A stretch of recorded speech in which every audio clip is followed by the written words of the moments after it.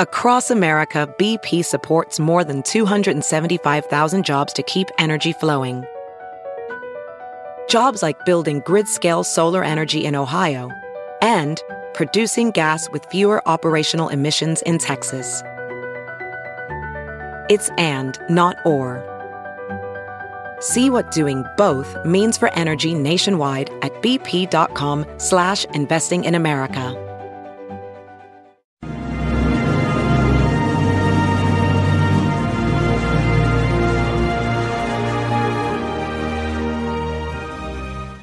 Hi, everyone. Judge Andrew Napolitano here for Judging Freedom.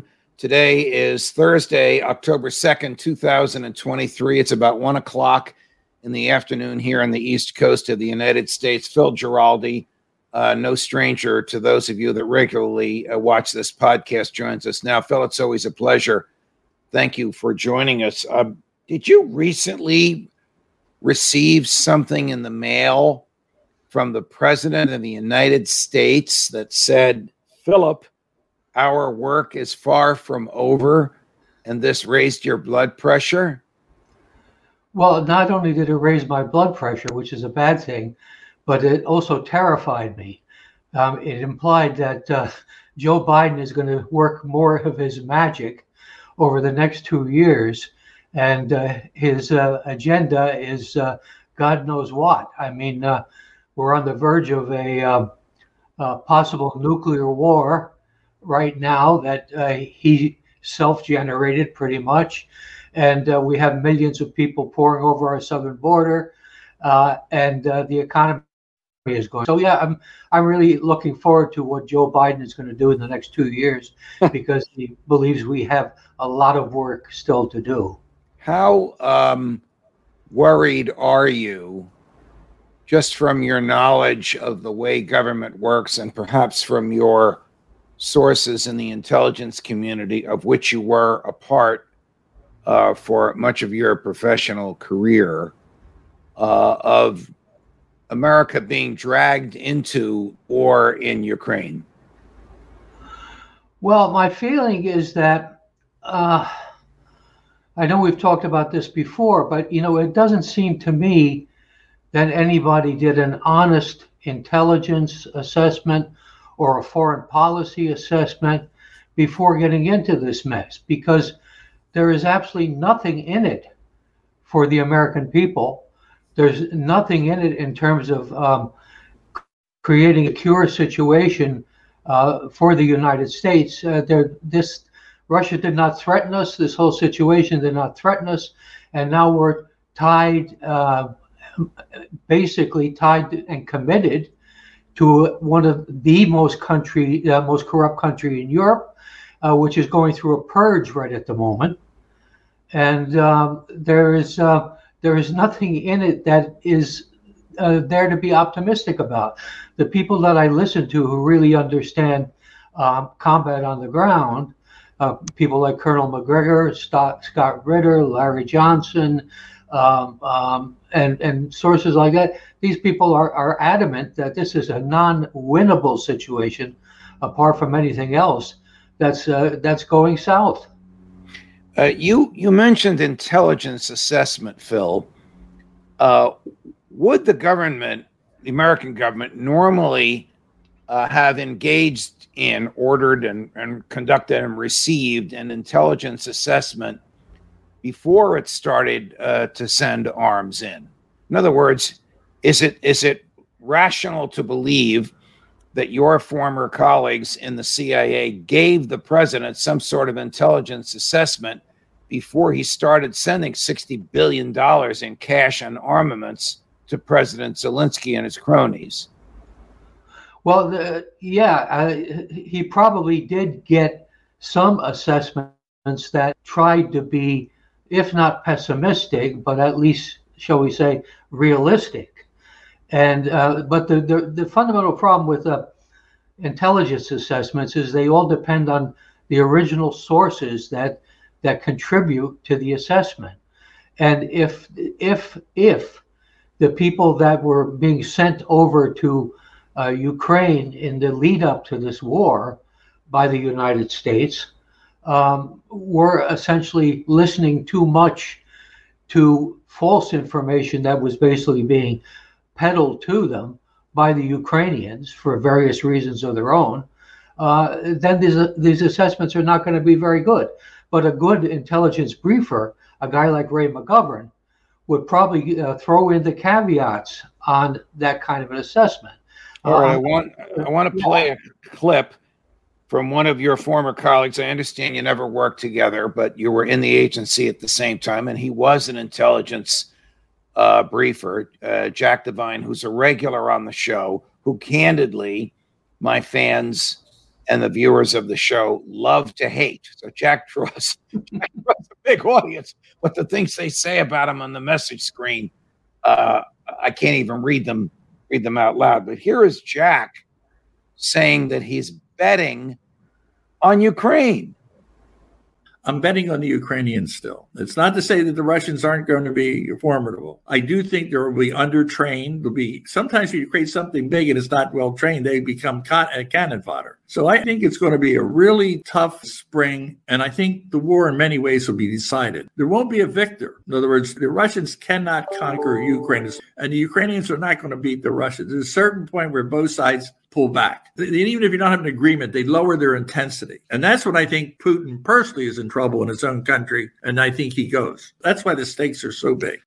And I think he goes. Did he tip his hand as to the true goal of the American intelligence community and the globalists in Western Europe and in the State Department? Yeah, I think he did, but that's only half the story. The regime change to get rid of Putin is certainly one of the major objectives, and has been an objective for a long time, because basically Putin is pushing an agenda for Russia, which is a separate path relating to maintaining its culture and its traditions and its history. And we don't like that kind of stuff anymore. But the other thing is that again, Devine is getting this from somebody. He's getting information from a source or sources. And I would be very curious as to whether he is somehow personally benefiting, or at least maintaining some kind of profile that he wants to maintain by saying these sorts of things. I think, as I say, the people that I listen to, these people are real serious combat and intelligence veterans of a different type, people who've been on the ground and have the experience, and they're saying quite the opposite. Well, this will raise your blood pressure even more. Here's Jack Devine talking about the effect of the Ukrainian-Russian war on the strength and relationship between Russia and China. And I want to talk to you about China in a minute. Gary? Do we want a strong Russia with Putin and Xi? Is that going to bring us peace and harmony so we can live in isolation? I think Putin, the day he crossed, I'm on record in the Washington Post, in March last year, a few days after he invaded, he sowed the seed of his own demise. That is actually good news for us. Whoever causes it, that's a good news. A weak Russia that sees Putin going weakens China as well as Russia. Does Jack know what he's talking about? No. That's one of the craziest comments I think I've ever heard. If anything, the NATO-U.S. intervention in the Ukraine situation is driving China and Russia closer together.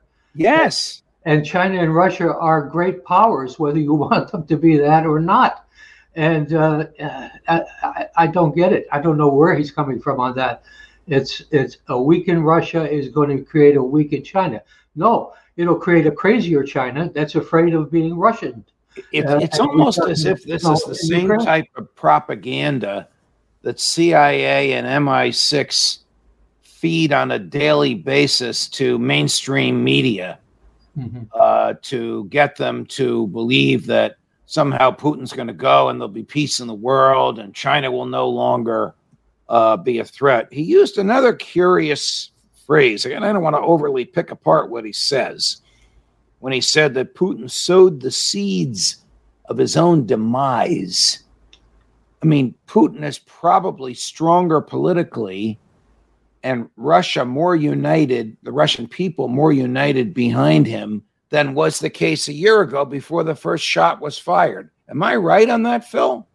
Well, every opinion poll I've seen, and a lot of these opinion polls are conducted by Western European agencies, German or British or French, so they're reasonably reliable, has indicated that Putin has been consistently well over 7% approval rating well before this fighting started, and ever since. Sure, there are some Russians that are actively opposing what is going on, and God bless them. But the fact is that the Russian people know what the stakes are here, and a Ukraine in NATO is a national security threat. And it's also a threat to Russian identity of the people in Donbass who are ethnic Russians and in Crimea. So, there are some serious issues here, and we're not necessarily on the right side of this. When the CIA gives President Biden his daily assessment, or however frequently they give him an assessment, do they actually make an argument that a Russian victory in Ukraine, which to me means the establishment of the Russian-speaking portion of Ukraine back to Russia, where it was 300 years ago and had been back and forth, somehow adversely affects the national security of the United States? So they actually feed such an argument into the president's brain? I'm not sure what's going on in the president's brain, to be quite frank, but I think that would be a stupid argument even for them to make to him. I think what's being played here is a lot of vague national security type allegations that Russia is a threat to stability in Eastern Europe. And if Russia is allowed to get away with this with Ukraine, the Baltic states will be next, then Poland. And, it's this kind of nonsense. Almost like a domino theory argument, like the nonsense we heard in the Vietnam years. Yeah, exactly. It's a kind of thing that if we don't do this, then this might happen, or this will happen. This is probably what they're saying. But the fact is, they're good at this kind of thing. They kind of weave things together. And even though Russia was no threat of any kind to the United States back before this started, they hypothesize how it would become a threat because this guy Putin is kind of a dangerous dude. But in your recent piece at the UNS Review called "Joe Biden Says Our Work is Far From Over," where you recount your apoplexy when you received this email from him saying, "Philip, our work is far from over."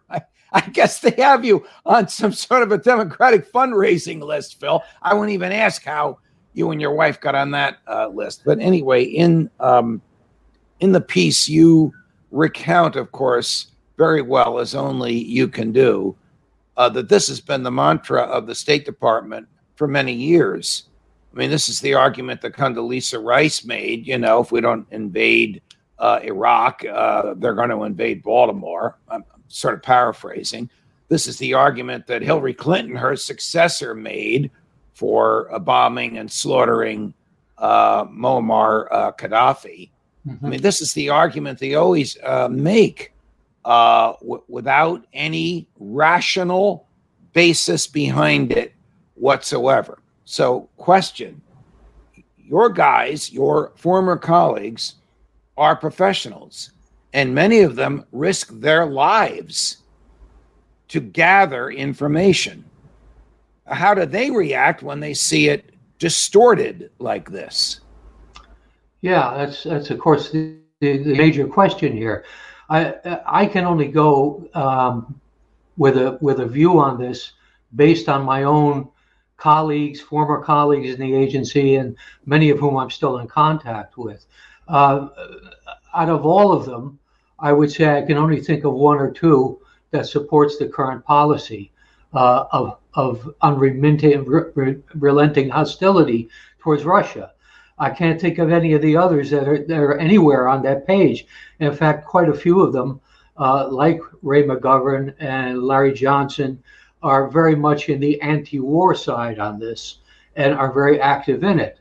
So it's, I think, you know, you're an intelligence officer, you're paid with the Queen's shilling, as the old expression used to go. And while you're in harness, you play by the rules and you kind of do what you're expected to do.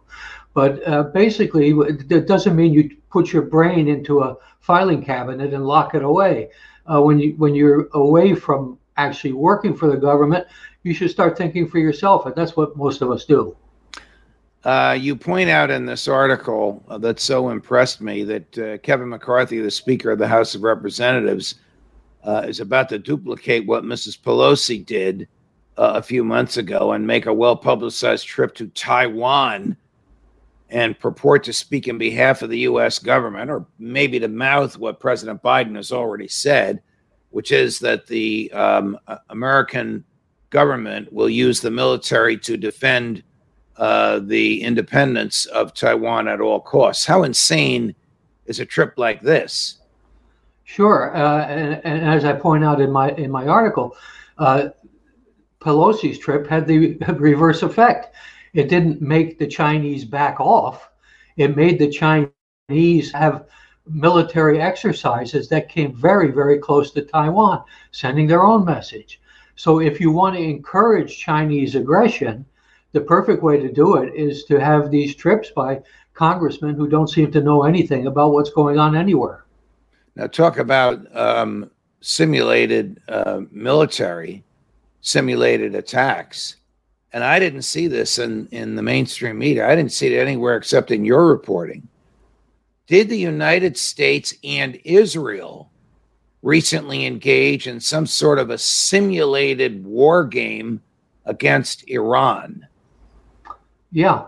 This. Well, we haven't seen it. It wasn't in the New York Times. It wasn't on Fox News. It wasn't anywhere. Why would they do something like this, knowing it can be a provocation that can lead to real war?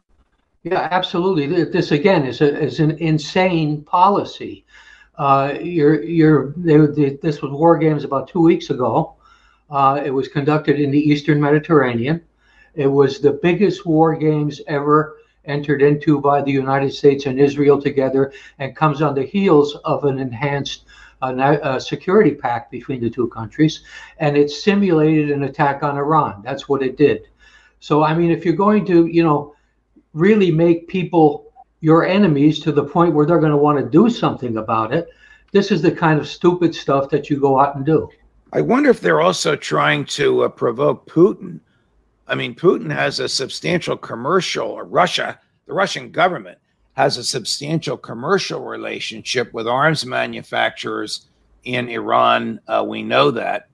Putin blasted Prime Minister Netanyahu when the Israelis sent some drones to attack one of the munitions plants that makes Iranian drones.